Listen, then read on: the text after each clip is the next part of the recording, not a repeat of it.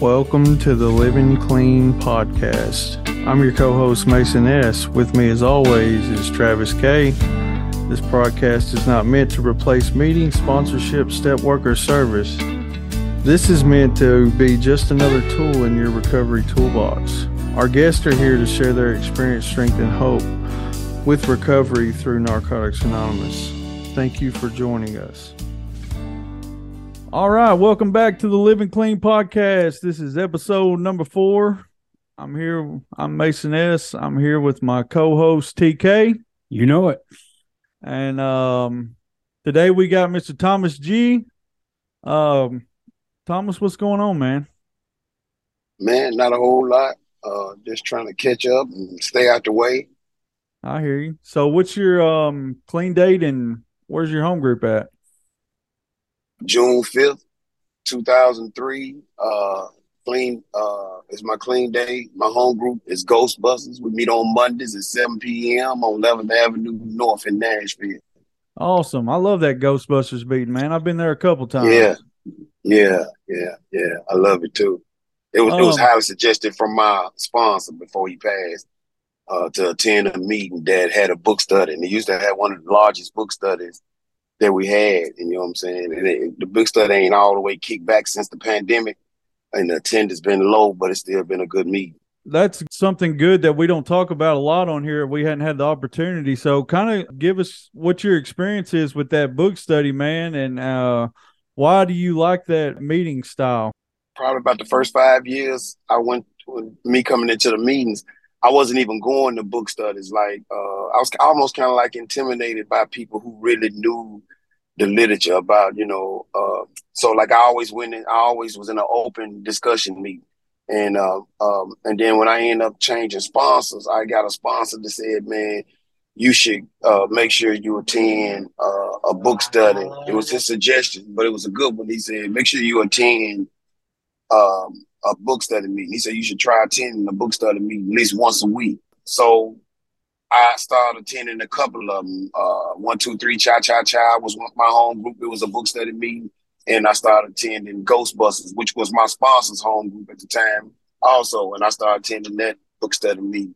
But when I got to attending it on a regular basis, I found out, man, it was more easier or more simpler to adapt to this recovery lifestyle when I put that literature inside my spirit. Like when and I ain't knocking nobody else who just only attend open discussion meetings, but open discussion meetings to me now is like, it's a lot of people talking about situations, you know what I'm saying? And when I'm in a book study meeting, this is a meeting that talks about a solution to any situation. And it tells you exactly what to do, what you can, fall back on. So that's why I love like attending book study meetings. That's why I end up switching from 1, 2, 3, Cha Cha Cha, and then going to Ghostbusters. But just because they both had a book study meeting. Yeah. So Thomas, let me ask you a question about the book study. Was there ever a sentence that really stood out to you, that really grabbed hold and said, man, this is what I've been looking for? A couple of things that I hold on to real dear when it comes to this process right here is that our literature says we tend to live what we believe. And what I got from that is, if I believe in the literature, if the literature says I never have to use again, that was another very important statement, is that I never ever had to use again. I never ever heard that prior to even coming to program with Narcotics Anonymous. It is a blessing that I've only went to one treatment facility in 2003. I only picked up one key tag, and I ain't found it necessary to even experience anything else. But when the literature says we never have to use again, and when the literature says we've never seen a person who lived this way of life relapse, when the literature says we tend to live what we believe, when I believe in the literature, like it's the only thing I ever read in my life that talked about my life I didn't have nothing to do with writing it. Like I didn't write none of that or nothing. It was already written.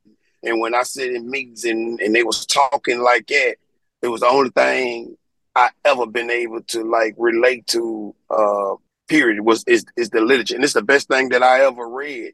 So when it says those quotes right there, man, it give me something to live with and to apply every day. I'm gonna tell you another thing that I like in there. It says we practice these principles in all our affairs. I ain't used dope in going on 20 years. In June it'll be 20 years. And so I don't use drugs, and now I know that I still have a whole lot of situations that catch me off guard and knock me off my square.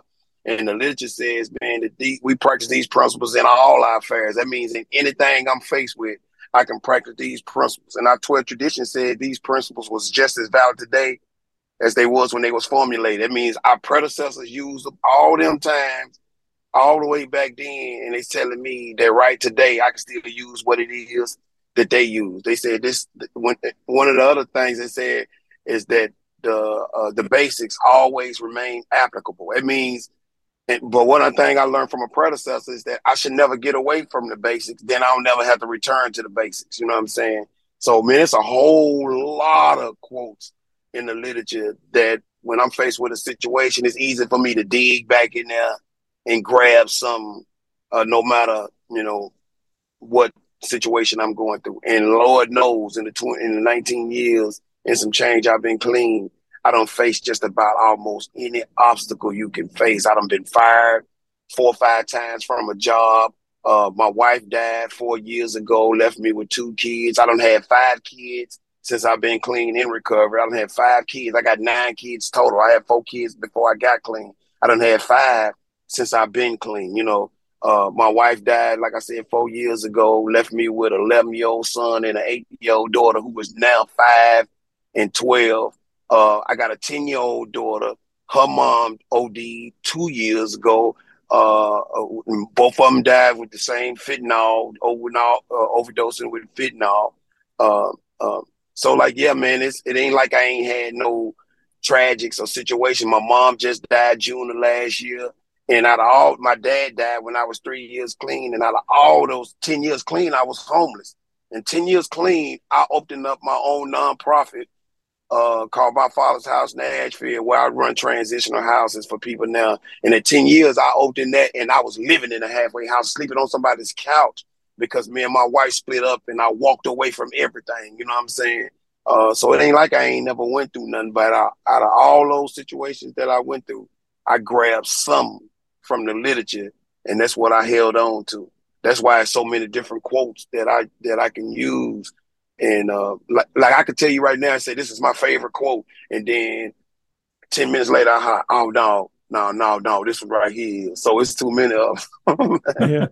Take us back to 2003, and what did life look like before you walked into the rooms? Jails, institutions, and death. When that literature says jails, see, like, probably you would never ever hear that statement said to you nowhere unless you went to the recovery. Like, because I never been somewhere where they holler out, man, there's only in jails, institutions, and death. Like, they didn't say that where I was hanging at, on the basketball court, in the drug houses. Like, I don't care where I was at. People never ever said that. So, like, when I got here and the literature says jails, institutions, and death, jail was my pathway to treatment.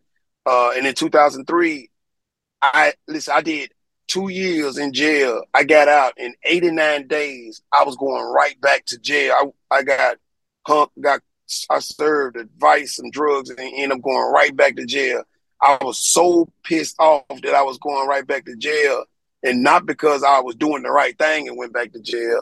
But I was so pissed off that I just got through doing this time and I was going right back to jail that I literally want to die. I didn't want to die because I was getting high. Like, always remember your last day using. My last day using wasn't even bad enough for me to remember it. Like, it wasn't that. Like, but me going back to jail was way worse than my last day using. And I ended up getting clean because I got tired of going to jail. And, like, I still don't want to go to jail unless I'm taking an H&I meeting inside of jail.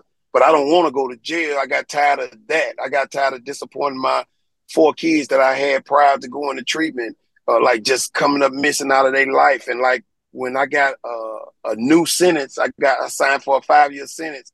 I literally prayed for God to take my life. Like I'm talking about out loud. I was walking back to my cell and I said it in a cussing manner. I said, man, fuck you, God.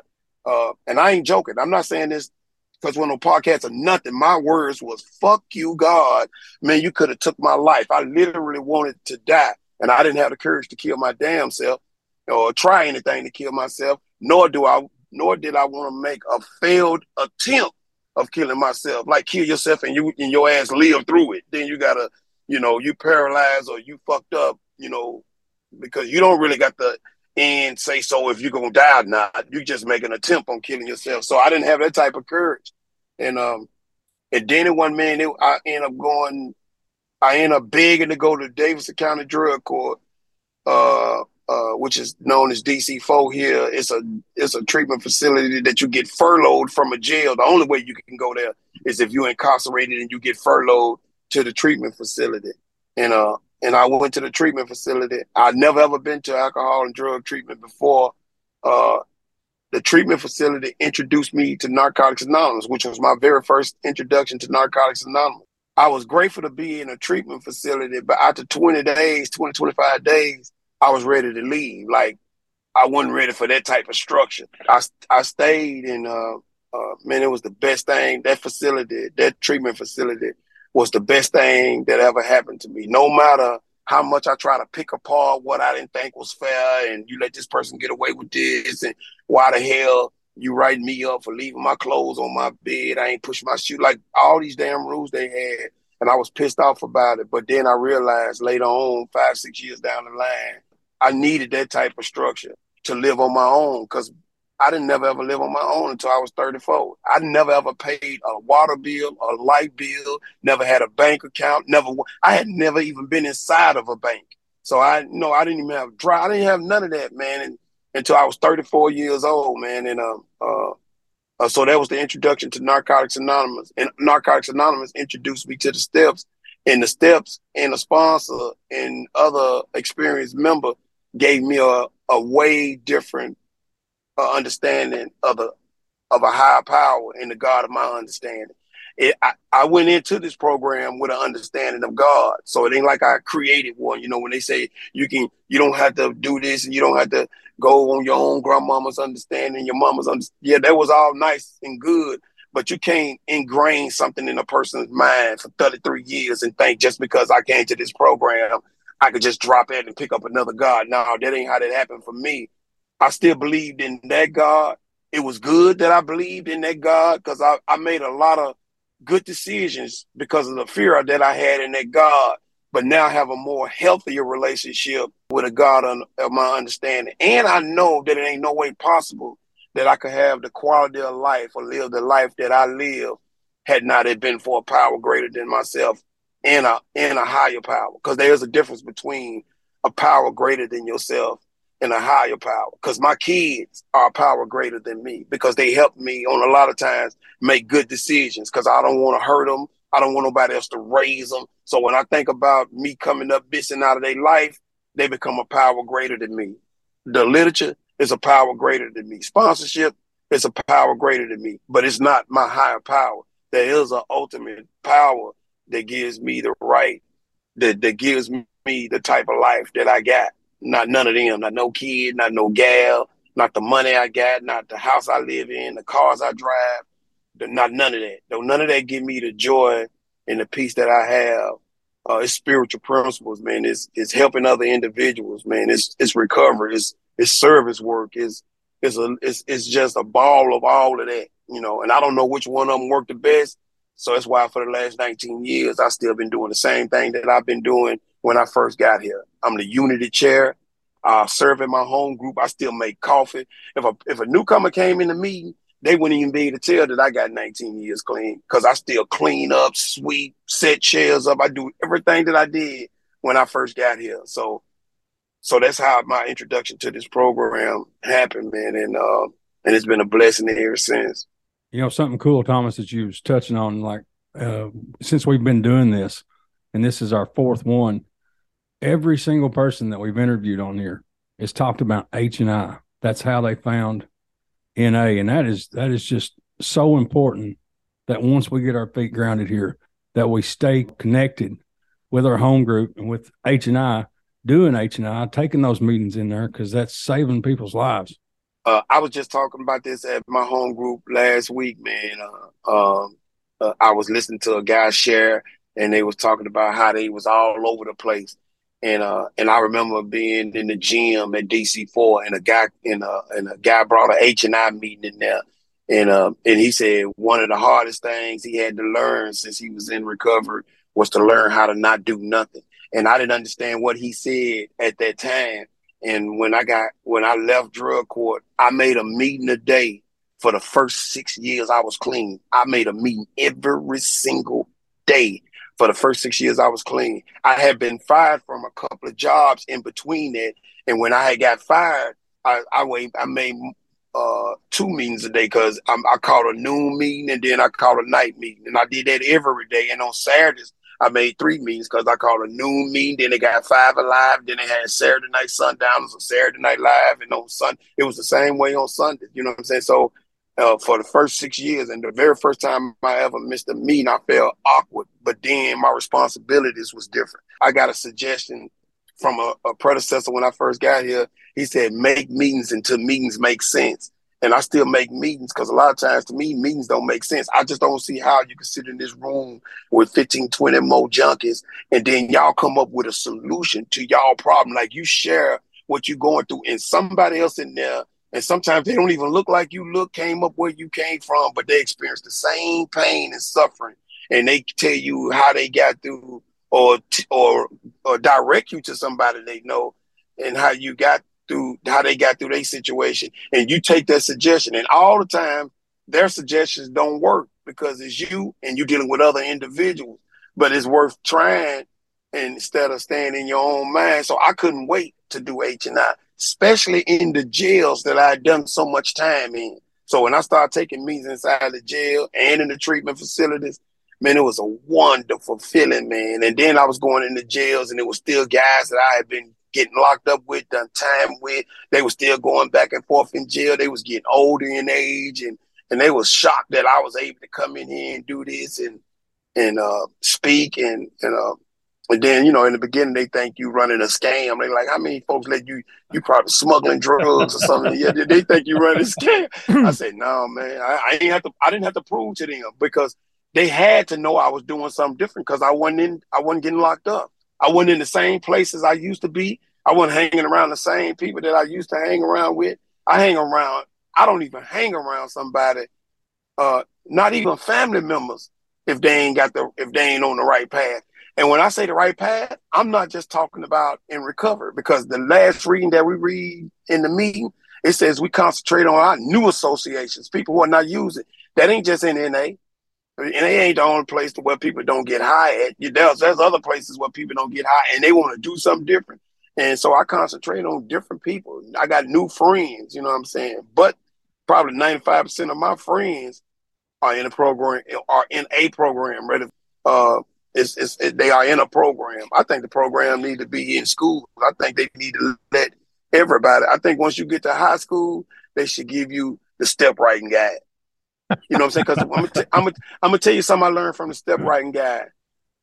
In the step writing guide says this. As soon as you open that book, it says the only way to do this wrong is if you do it by yourself. And another thing the step writing guide says in the 4th step, it says you probably never have done this type of self-appraisal on yourself. Man, there's no way in the world, except in this program, that you would ask yourself or answer those type of questions. Ain't no way. You wouldn't do that. Like, who asked themselves, like who really wake up in the morning and ask themselves, who's an addict? Am I an addict? That ain't what you would do, you know what I'm saying? So when you read that book, when you read that book and ask yourself about your relationships, your sex life, they asking questions that you probably would have never asked yourself, man, And there's a whole lot of pain and stuff that I suffer from as just a human being and as a male growing up, that had not I'd have came to the program, I'd have never got to the bottom of it. I'd have never ever, because I would have never ever nobody would have never thought about asking me them questions that the step writing guide talked about. So I would have always been stuck in a situation, So yes, H&I is one of the most powerful tools and the most powerful introductions to a lot of people in the program. Because when I was doing time and going to jail and stuff, I never went to an NA meeting. Like when I was doing time, I'm doing my time. I ain't trying to escape through church or in an NA meeting. I'm just gonna sit in here and do my time, But when I went to an NA meeting, it gave me a different perspective on life. It told me something different, and it didn't just tell me; it showed me something different. That was probably the best thing. I know it's one of the best things that ever happened to me. And I became a access to my whole family and anybody around me. I was no longer a liability. People could trust me. My mama she thought I was a superhero. Now my mama bragged on me, and it was kind of like bittersweet. My mama bragged on me, and I was pissed off that she was bragging on me now because I wanted her to have that type of faith in me when I was young. But she was incapable of giving me that when I was young, you know what I'm saying? So it was kind of bittersweet. I liked it that she was doing it. I was a grown-ass man going and laying in my mama's bed and excited that because I wish I could have did that as a child, but it wasn't like it as a child. So H&I is very important. So what's it like, man, when you walk through those doors, they open the door up, you do your meeting, and then they open the door back up and let you walk out? Is that not like the craziest experience, man? Like, shit. Yeah, that was the best experience. That was the best experience. Like you just walking there in your plain clothes, even just going. The good thing about it. The good thing about it is the whole. Like I don't like to take nothing away from that process. All the way from the orientation, when you sitting in there in an orientation to even get permission to go in the jail was exciting. When they asking you these questions, when you telling them what you coming in there to do, who you coming in there to represent, because now I come into jail and represent a couple of things. I either represent Narcotics Anonymous, and I'm clearly a representation of Narcotics Anonymous. If I put that on the paper, I'm clearly a representation of Narcotics Anonymous. I'm not Narcotics Anonymous. So like when our 10 step says we don't have no opinion on outside issues, Narcotics Anonymous don't, but I do. You know what I'm saying? So, but I'm not Narcotics Anonymous. I'm a representation of Narcotics Anonymous. And I also take my father's house in there. So like, but everything that I learned from my father's house, I got through the program of Narcotics Anonymous. That's not a thing that I do today that I have learned today that I didn't get through Narcotics Anonymous. I'm talking about nothing, not how to buy a house,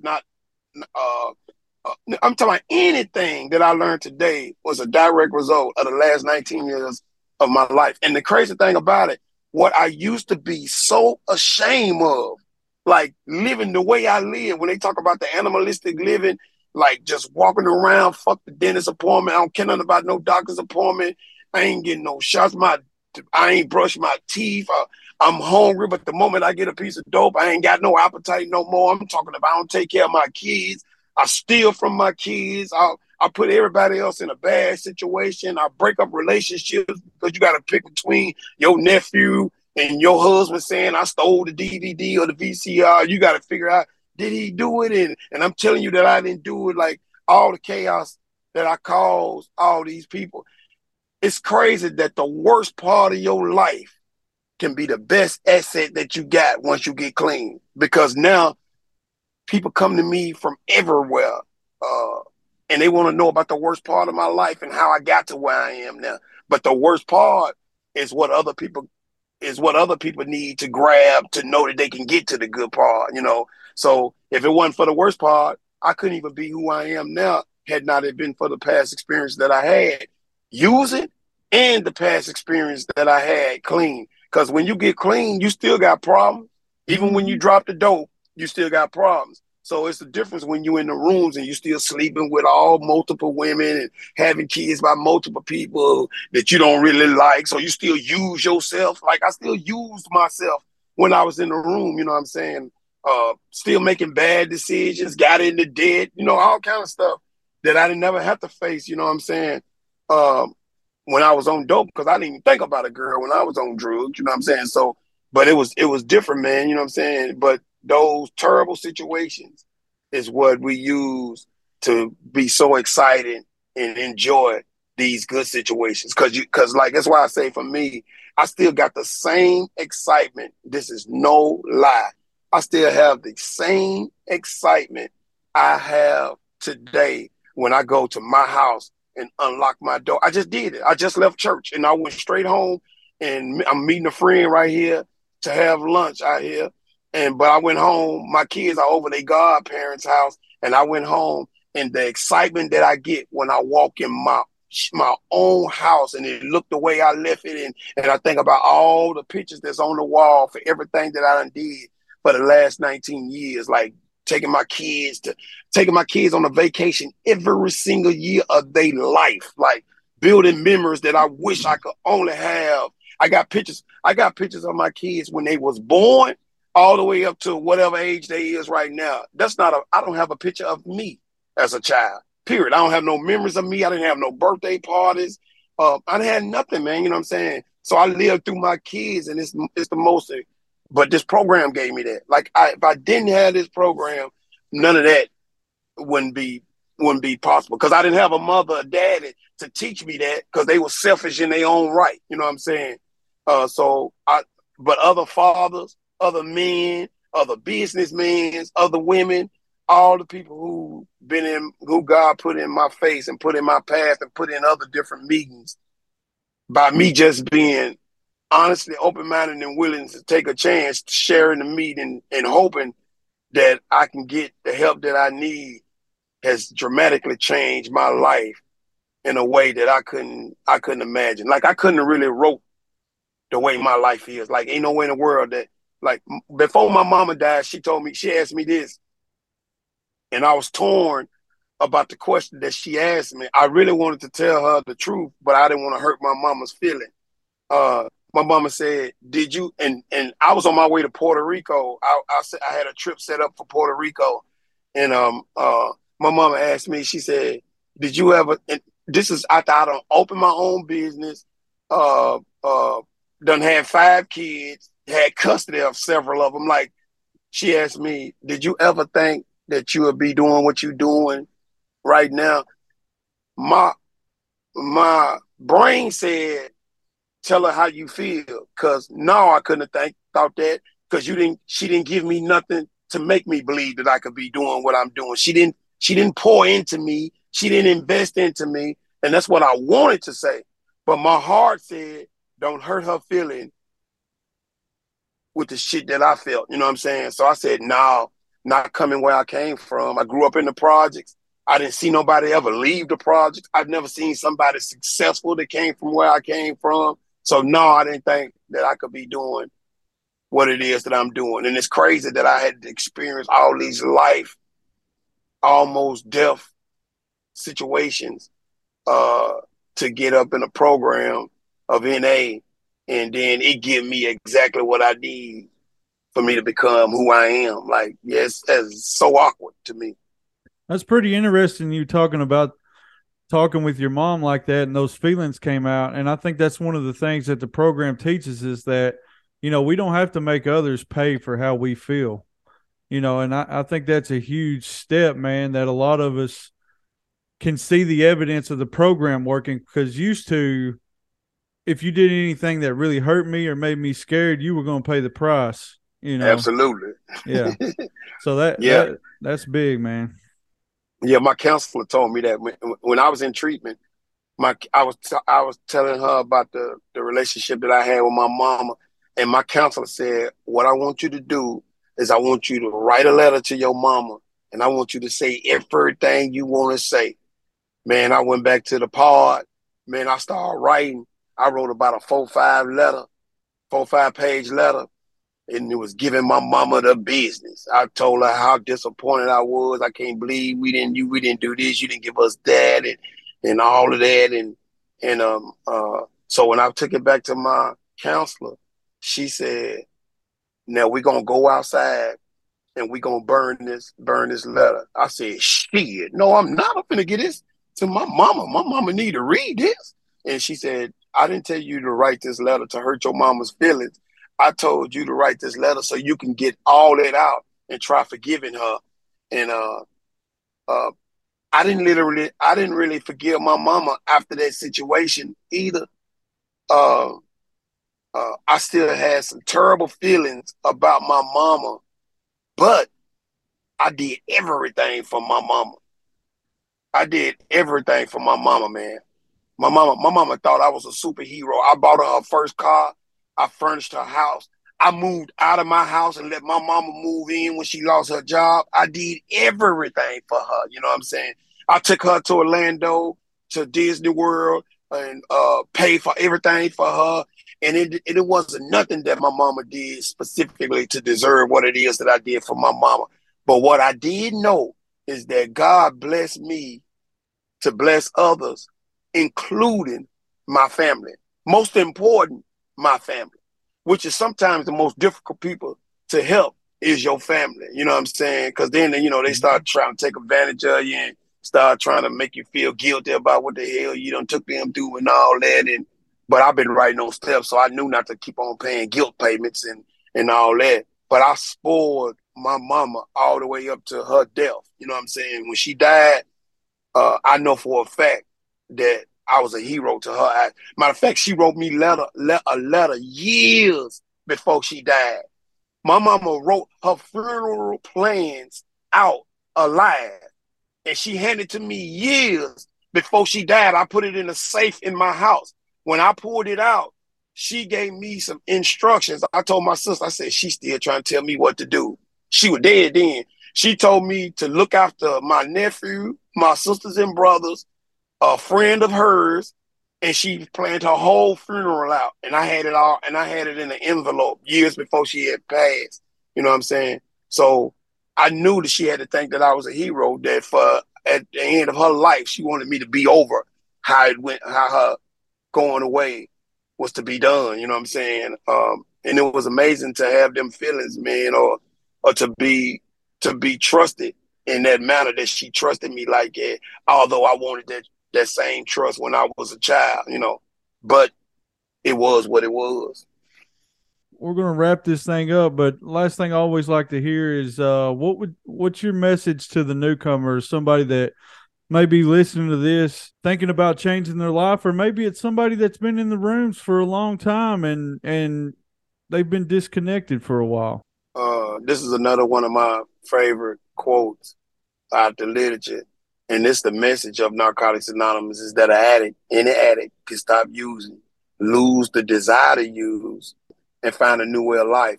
And the reason why I say like that, because that's what that means. When they say that statement, it means you can lose the desire to use drugs initially and find a new way of life.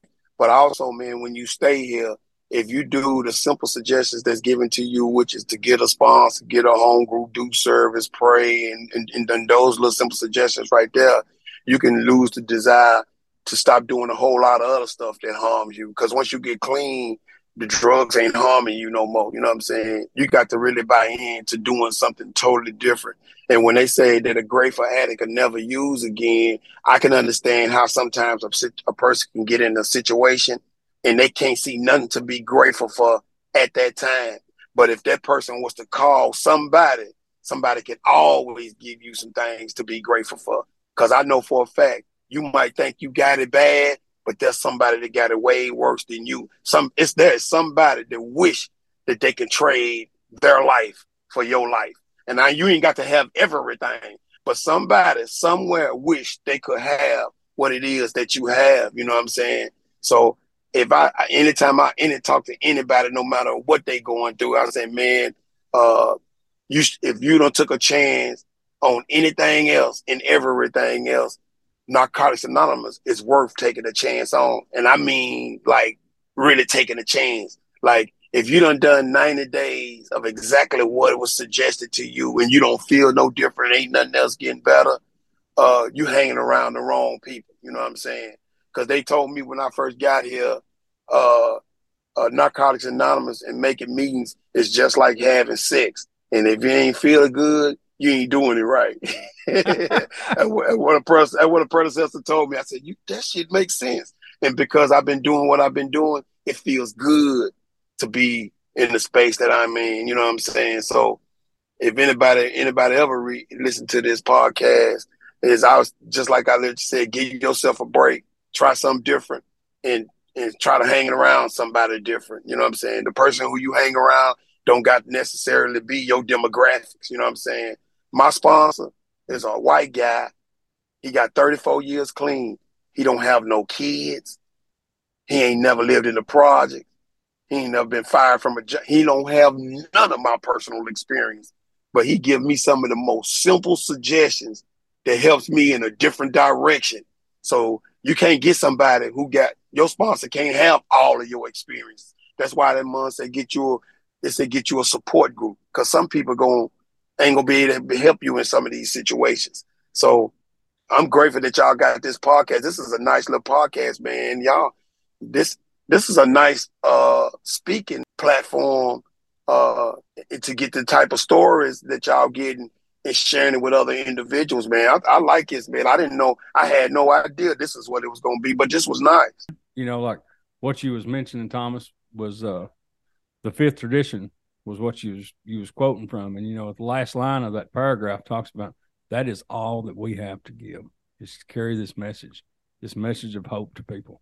And man, you know, when Mason talks about, you know, where people can actually get in and listen to this thing and just a small piece of hope, that's all we need, man.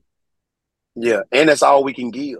Like, we can't give nobody open-mindedness. We can't give nobody willingness. We can't give nobody none of that. All we can give a person is hope. Like, they listen to what we say, because that's another one of my favorite things. See, I almost forgot about that. It says we draw strength and hope from experienced members when we first get here. And then once we get here for a while, we draw hope and strength from our own experience, because we stay here and we go through something, you know what I'm saying? Then we draw back on that, and that's what help us keep on pushing it forward. Yeah, that's all we can give a person is hope.